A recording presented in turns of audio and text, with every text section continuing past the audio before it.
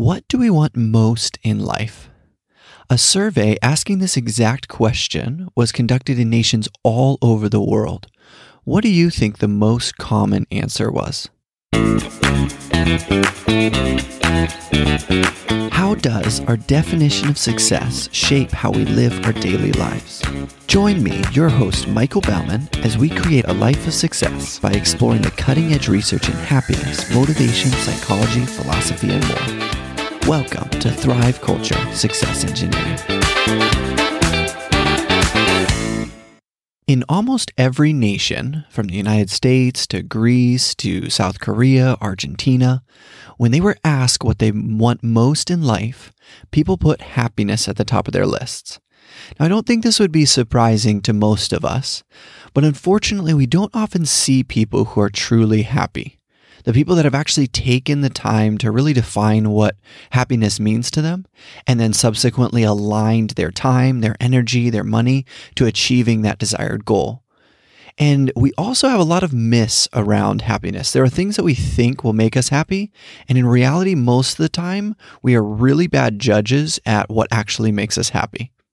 So Brené Brown, in an interview with Tim Ferriss, was asked who she thought was successful, and she had this to say about it. She said, "I don't picture anybody.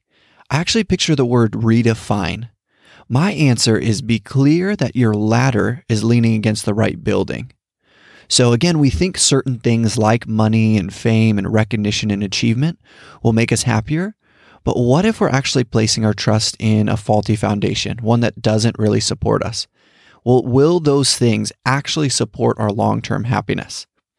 And this goes back to what we talked about in episode 1 and 2, where I walked you through those exact questions to help redefine what the feeling of success means to you in those main areas of life.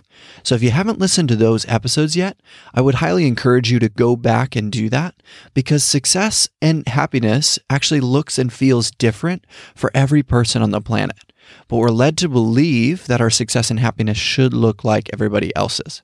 I would argue that happiness, and kind of included in that you have joy and peace and contentment, really lies at the center or the crux of the feeling of success. We can't really have true success or the feeling of success without having a main component be happiness. And Hermann Hesse actually says, "I believe what we lack is joy. The ardor that a heightened awareness imparts to life, the conception of life as a happy thing, as a festival. The high value put upon every minute of time, the idea of hurry as the most important objective of living, is unquestionably the most dangerous enemy of joy." In nationally representative samples of the US, slightly more than half, or about 54%, are indicated that we're moderately mentally healthy, which is great. Don't think about the other half too much, but we're not flourishing. So we lack that enthusiasm or the vigor for life, or as Hess puts it, that heightened awareness, the conception of life as a happy thing. And Thich Nhat Hanh, I think I'm saying that right, don't really know, a Vietnamese monk, he's actually world-renowned as a Zen master, a poet, and a peace activist. He says, when we feed and support our own happiness, we're nourishing our ability to love. That's why to love means to learn the art of nourishing our happiness. Now, this may sound counterintuitive, that to love others better, we actually have to nourish our own happiness. But as we shall discover in these episodes, the strategies and practices that are scientifically validated to increase our own happiness oftentimes involve or include a reciprocal improvement in the lives of the people around us as well. So it's important at this point to make the distinction between the pursuit of happiness and the creation or construction of happiness. While this may seem pedantic, it is a necessary clarification.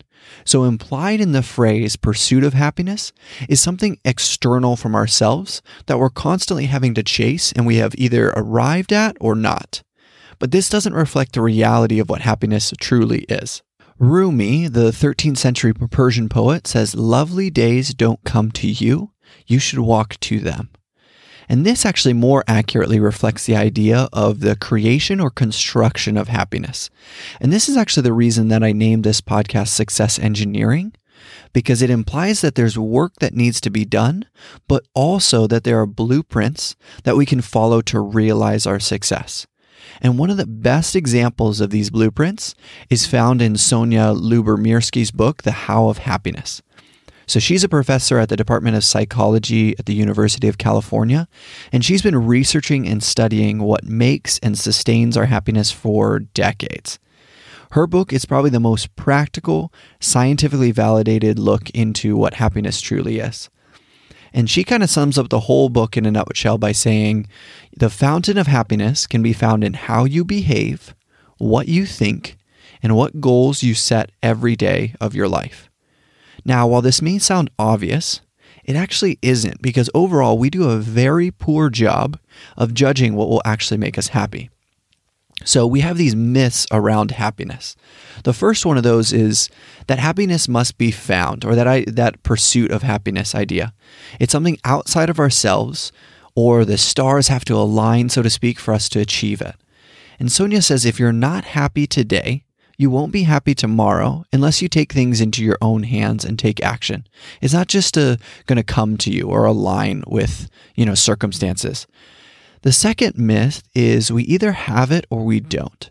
Now, we'll talk later on about there is a very strong genetic predisposition to happiness and a set point, but it only actually affects 50% of our happiness. So there are ways, a lot of different ways and strategies that we'll get into that we can actually affect what we can control in terms of improving our happiness.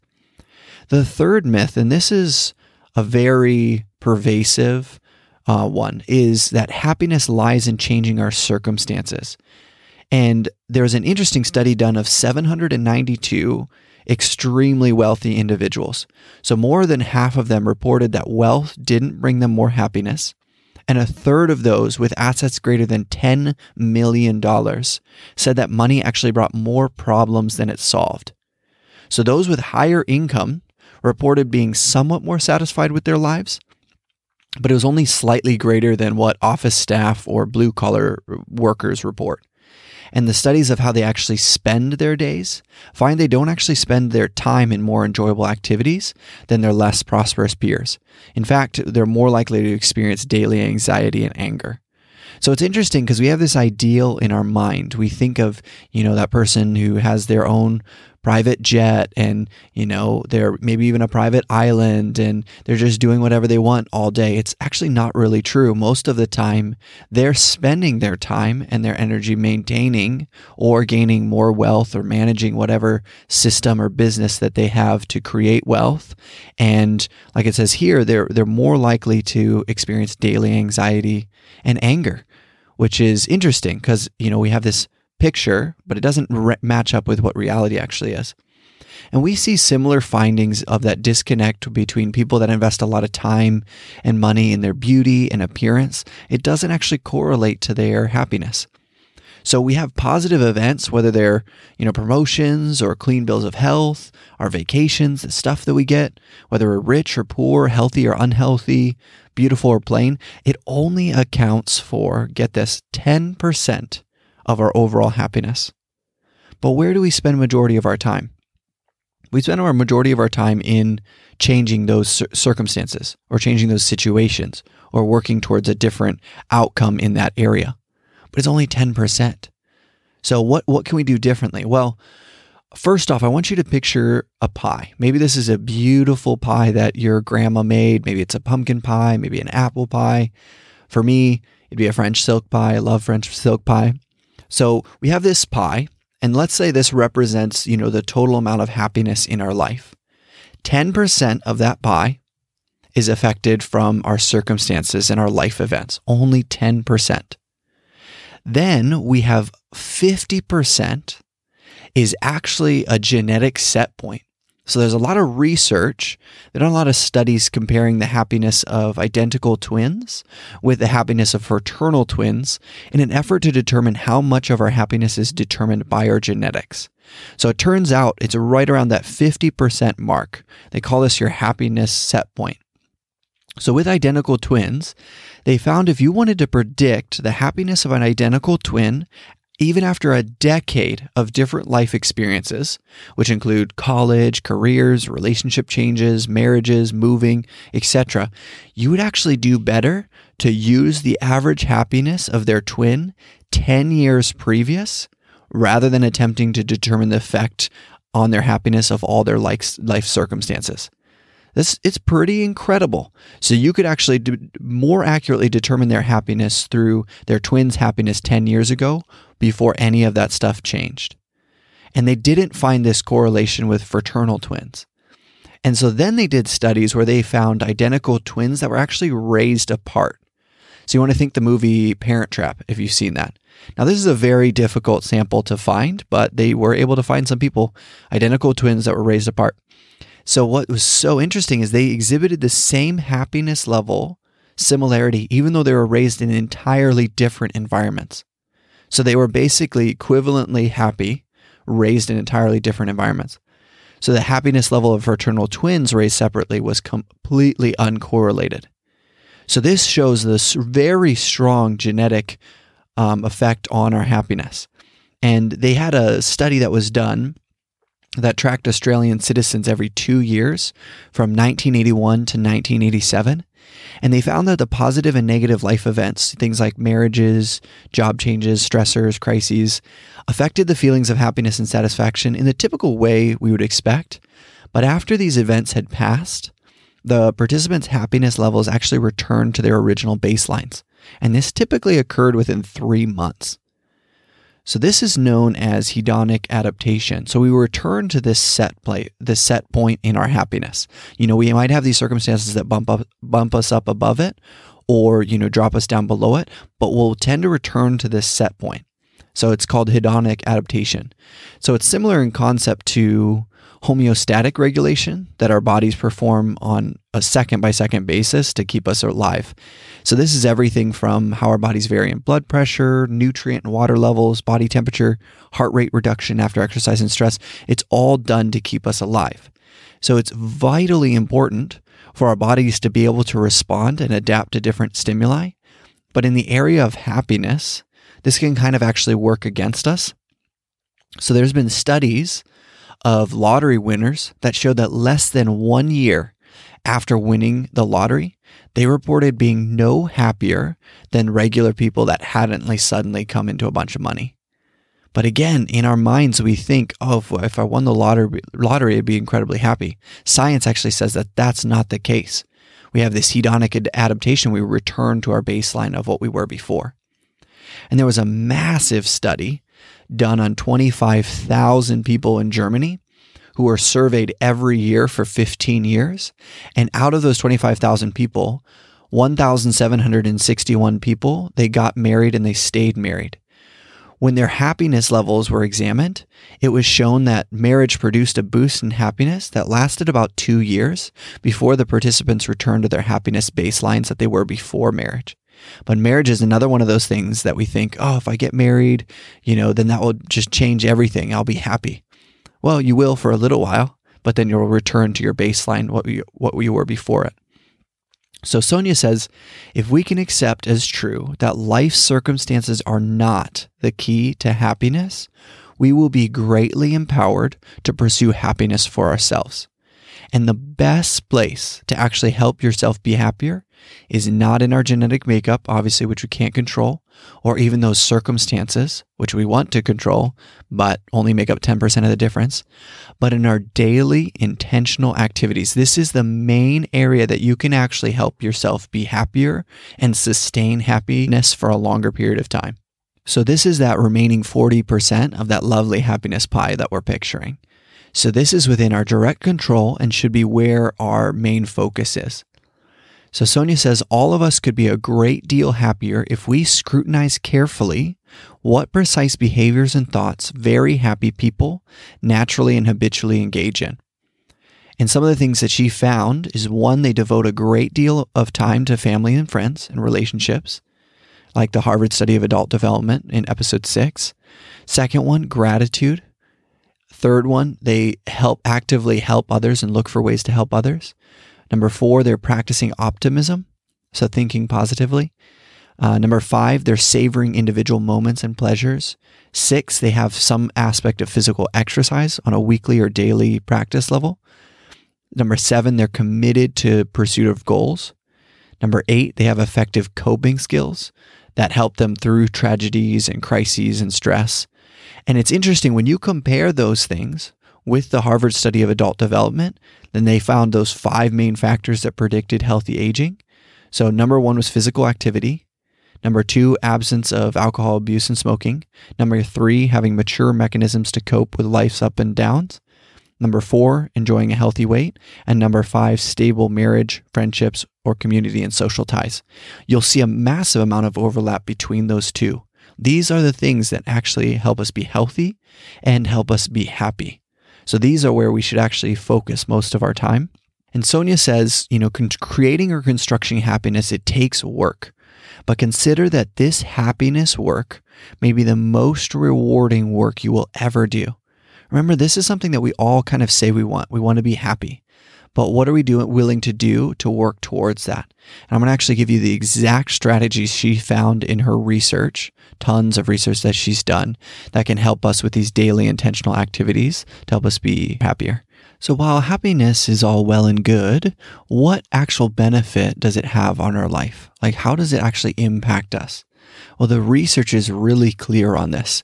It helps us be more social, more energetic. Happy people are more charitable. They're more cooperative. They're better liked by other people. They're more likely to get married, stay married. They have a richer network of friends and social support. They're more flexible, and they have more flexibility in their thinking. They're more productive in their jobs. They're better leaders, negotiators. They earn more money. They're more resilient when faced with hardship. They have stronger immune systems, and they're physically healthier and live longer. It's quite a list. And this is what's called a positive feedback loop. So it's difficult sometimes to tell whether happiness helps us with these things or vice versa. But what we do know is these things all feed on each other to increase our overall well-being of our life, or our success, if we want to put it that way. So a couple studies among many that were done to support this. There was a study done that looked at the happiness levels of college freshmen. And if they were happy as college freshmen, they actually had higher incomes 16 years later without an initial wealth advantage. And then women who expressed sincere joy in their college yearbook photos were relatively more likely to be married by age 27 and more likely to have satisfying marriages at age 52, which is pretty incredible. Our happiness definition is essentially an experience of joy, contentment, positive well-being, combined with sense that one's life is good, meaningful, and worthwhile. So we see all of those fundamental values that we talk about in our definition of success. We have joy, we have peace, we have love, and then we have that aspect of spiritual or purpose. We have meaningful and worthwhile life. So in this, in our goal of constructing happiness in our life, we want to start by getting a baseline so we can see where we are with that baseline. What's that set point? So she has the subjective happiness scale. So the first question, and you rate yourself on a scale of 1 to 7. So the first question is, in general, I consider myself 1 is not a very happy person, and 7 is a very happy person. Number 2, compared with most of my peers, I consider myself 1 less happy, and 7 more happy. 3, some people are generally very happy. They enjoy life regardless of what's going on, getting the most out of everything. To what extent does this characterization describe you? 1 is not at all. 7's a great deal. And then number 4, some people are generally not very happy. Although they're not depressed, they never seem as happy as they might be. To what extent does this characterization describe you? 1's a great deal, and 7's not at all. And then take the average of that. So add up all 4 of those numbers and divide by 4. And the average level of happiness is 5.6. So essentially, if you're below 5.6, then you're less happy than the average person. And if you're above 5.6, you're happier than the average person. And on a side note, she also includes a scale created by the Center for Epidemiological Studies to find out whether you may have depression. And I'm going to put the link to this scale in the show notes, as it could be helpful for some of you. Now, Sonia also has a whole section at the end of this book dedicated to this with the top research validated treatments that have been proven to help. There's 4. One is pharmacological support, so antidepressants and meds. Second one's cognitive behavioral therapy. Third one's interpersonal therapy, so teaching the skills actually to maintain interpersonal relationships. And marriage and family therapy. Definitely check that out if this is something that you struggle with or is a challenge for you, and look into getting the help that you would need. So oftentimes a combination of multiple therapies can be effective in shifting our thinking patterns and mindsets and provide the necessary social skills we need to actually improve in the areas of life that may be contributing to the depression. So just like you'd receive treatment if you were sick or hurt, there's no shame in receiving treatment for depression to help you live a more full and happy life. And I would recommend checking out some of those therapies. In her book, Sonia actually lays out 12 strategies that are research validated to help improve our happiness. But the reality is these are all unique to the individual. Different strategies work better for different people. And Sonia says there's no one magic strategy that will help every person become happier. All of us have unique needs and interests, values, resources, and inclinations that undoubtedly predispose us to put effort into and benefit from some strategies more than others. And so she lays out 3 ways that we can choose which one would be a good fit for us. The first way is to kind of fit it with our weakness. So if you know there's a specific thing or deficiency that's a main area of your unhappiness, you can cater your happiness strategy towards improving in that area. Then the second way is you actually fit it with your strengths. And this, again, is kind of correlated with the tiny habits. We change by feeling good. So we can say, I'm really good in this area, and I want to cater my happiness strategies towards improving that area even more. Then the third way that we can fit it with our life is actually into our lifestyle. So it's the ones that you can be more consistent with. So again, it's that BJ Fogg's, tiny habits recipe. You can say, after I do this, I can implement this new habit and then celebrate that. Now, if you want a more specific assessment that I can actually tell you, these are your top 4 strategies based on your life, I'm going to put the link to her person activity fit diagnostic assessment in the show notes, and that can help give you those top 4 that you can start with. You're welcome to do more than that, but it gives you a good baseline or launching off point. So by now, you're probably wanting to know what these 12 strategies are that can actually make you happier. Well, I guess you'll just have to listen to the next episode. Gotcha. In all seriousness, while I didn't intentionally start out meaning to make you wait and kind of dangle those strategies over your head, though it is kind of funny, I also didn't want to rush through this information, as this can be some of the most practical and valuable information for creating happiness in our life. And I wanted to make sure that you had kind of the why behind it and how it can actually benefit us. So in summary, while all over the world, one of the most common responses to what we want out of our life is to be happy, we're actually very bad at judging what makes us happy. And so our circumstances only account for that 10% of our overall happiness, while we do have to take into account that 50% of our happiness is determined by our genetic, happiness set point, as seen in those identical twin studies. It's far more valuable to direct our focus and energy on the 40% of our happiness that we can directly control through these 12 happiness strategies that I'm going to lay out for you in the next episode. I hope to see you back for another episode of Thrive Culture Success Engineering with your host, Michael Bauman.